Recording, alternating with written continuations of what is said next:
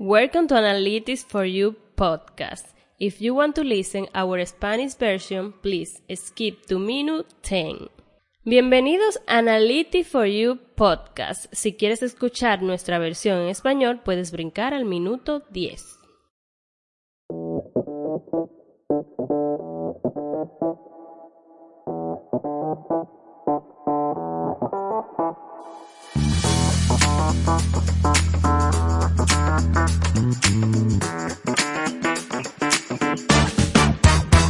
Welcome, guys, to a new episode of the Analytics for You podcast. This is a space to talk about technology, digital solutions, and analytics in the healthcare field. My name is Mariel Montero. I am here with Ruben. How are you doing, Ruben? I'm doing very well, Mariel. And you?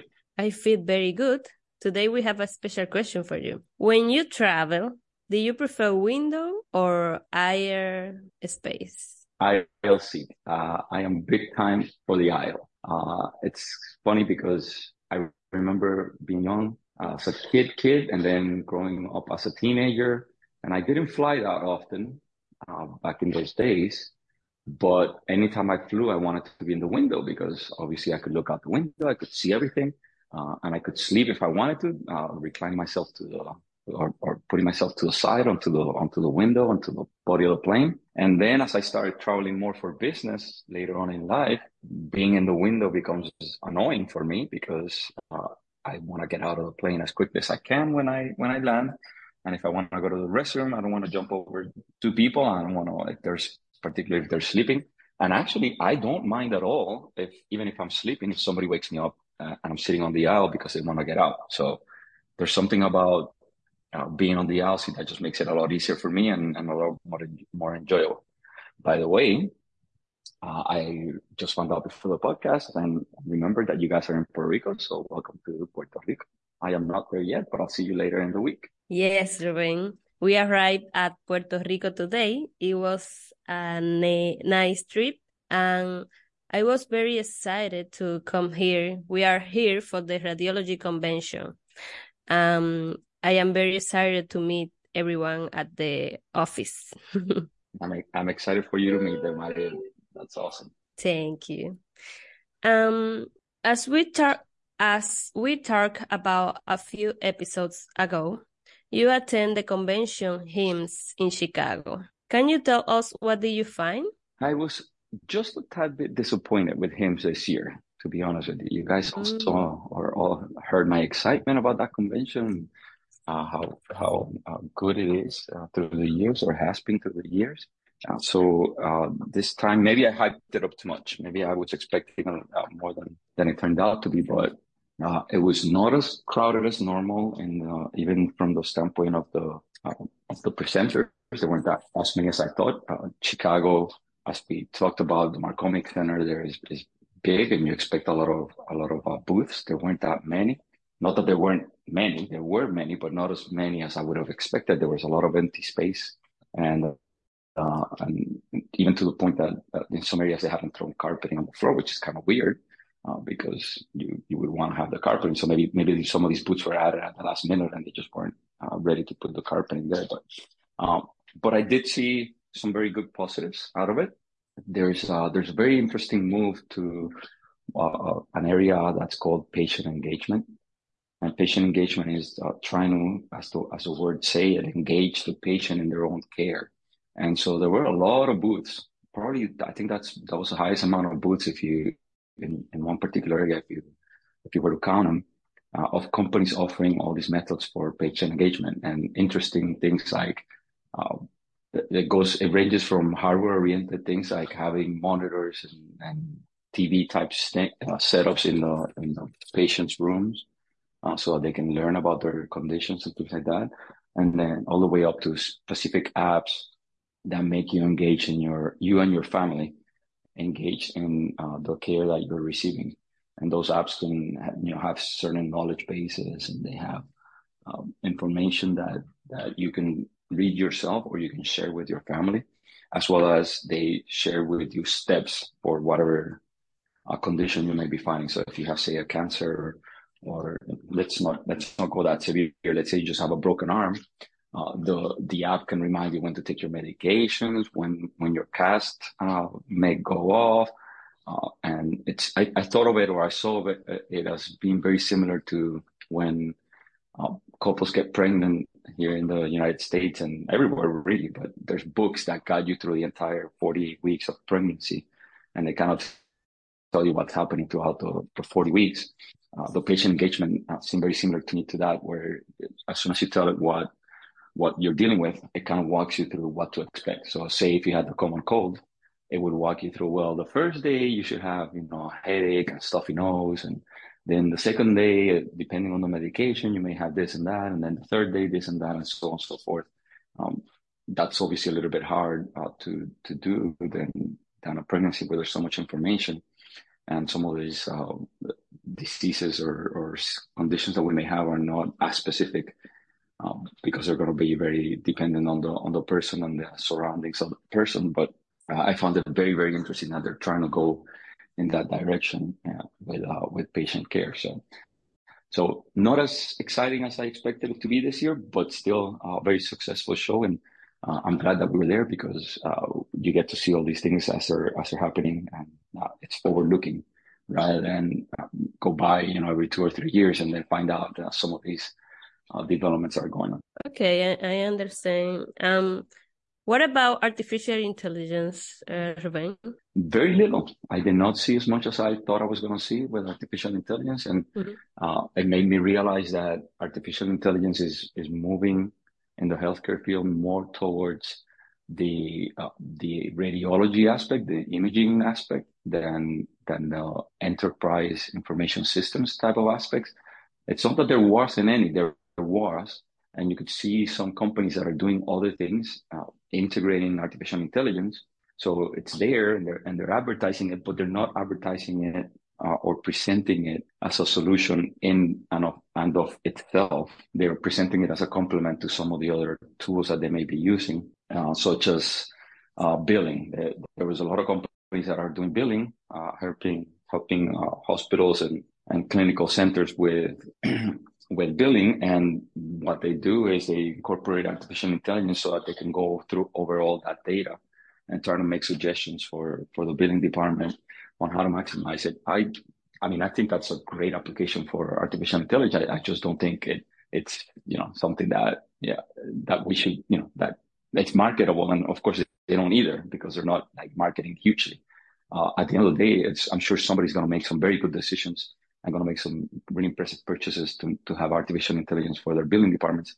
But I don't think it advances science or our industry more than what we're seeing on the imaging industry. So I continue to be very excited with artificial intelligence, and I like that we're in the area as a company where we can offer our customers some pretty solid solutions with artificial intelligence in the imaging area. Let's hope for the best next time. What do you expect moving forward, Ruben? Hard to say.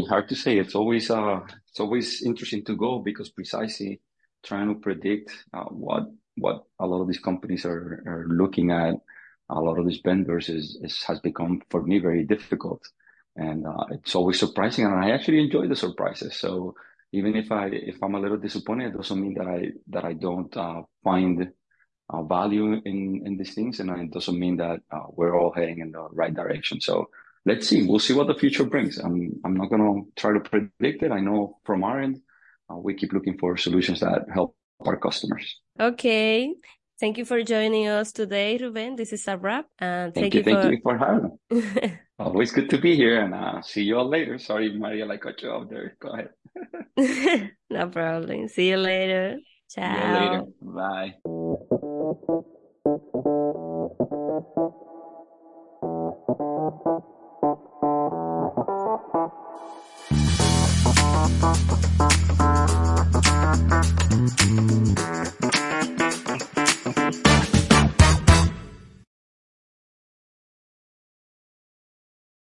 Gracias a todos por escuchar nuestra versión en inglés.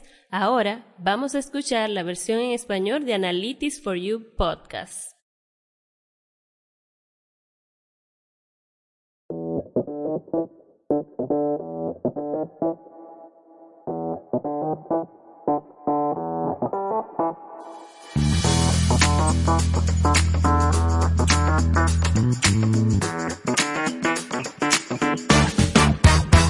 Bienvenidos a un nuevo episodio de Analytics for You Podcast. Este es un espacio para hablar de tecnología, digital solutions y análisis en el sector salud. Mi nombre es Mariel Montero y estoy aquí con Rubén. ¿Cómo te encuentras hoy, Rubén? Hola María, me siento muy bien, gracias por preguntar, espero que tú también. Yo me encuentro muy bien y tengo una pregunta muy interesante para ti. Cuando viajas, ¿qué prefieres, ventana o pasillo? Pasillo, pasillo, pasillo, es mi favorito. Lo interesante es cómo cambia uno a través de la vida y cómo Ujú. cambian los gustos. Cuando era joven y hasta y de chiquito a joven, me encantaba la ventana, me encantaba mirar por la ventana para afuera, encantaba poder recostarme en ella y quedarme dormido. Ahora que viajo mucho más para los negocios, no, ni siquiera me interesa ni el medio ni la silla de la ventana, siempre la del pasillo. No me incomoda mucho tener que estar en la ventana y salir si tengo que ir al baño, pero no me incomoda para nada si estoy en el pasillo y alguien me pide salir una docena de veces para ir al baño. Ok. Así que se ha convertido en mi favorita, además que pues, es la manera más fácil de salir, más rápida de salir del avión cuando llego, porque típicamente uno está llegando en viajes de negocio y tiene un objetivo en mente. Versus que cuando uno está de turista, pues está con paz y tranquilidad y no tiene prisa. Así que ya la ventana ya falleció en mi cabeza y siempre la fila ay Dios mío, la silla del pasillo. Será tu preferida. Exacto. Bueno, yo prefiero la ventana. Eh, Ujú. Casualmente, ahora acabo de llegar de viaje de República Dominicana y estoy aquí en Puerto Rico, como lo Yay. estábamos conversando en la versión en inglés. Ujú. Y nada, estoy muy emocionada. Estamos aquí para participar en la convención de radiología y qué chévere, es mi primera vez en Puerto Rico y espero conocer a todos los de la oficina. Definitivo. Espero que conozcas a todo el mundo y que des una visita de turista, como ojo turista a Puerto Rico y a la de San Juan, etcétera. Así que, Así sea. qué bueno, bienvenida. Gracias, Rubén. Bueno, como estábamos conversando la semana pasada, cuando hablamos hace un episodio atrás, estuviste participando en la convención Himss en Chicago. ¿Puedes decirnos qué tal te fue aquí? ¿Cómo fue todo? Como visita me fue bien, como convención no me pareció tan impresionante como en otras veces. Yo estaba muy entusiasmado por ir, ustedes todos lo saben. Y la realidad es que este año no cumplió con mis expectativas en términos de avances tecnológicos que se fuesen impresionantes como convención y como cantidad de compañías que estaban presentando, etcétera. Sí, sigue siendo muy buena, muy más pequeña que lo normal, pero sigue siendo una convención muy impresionante.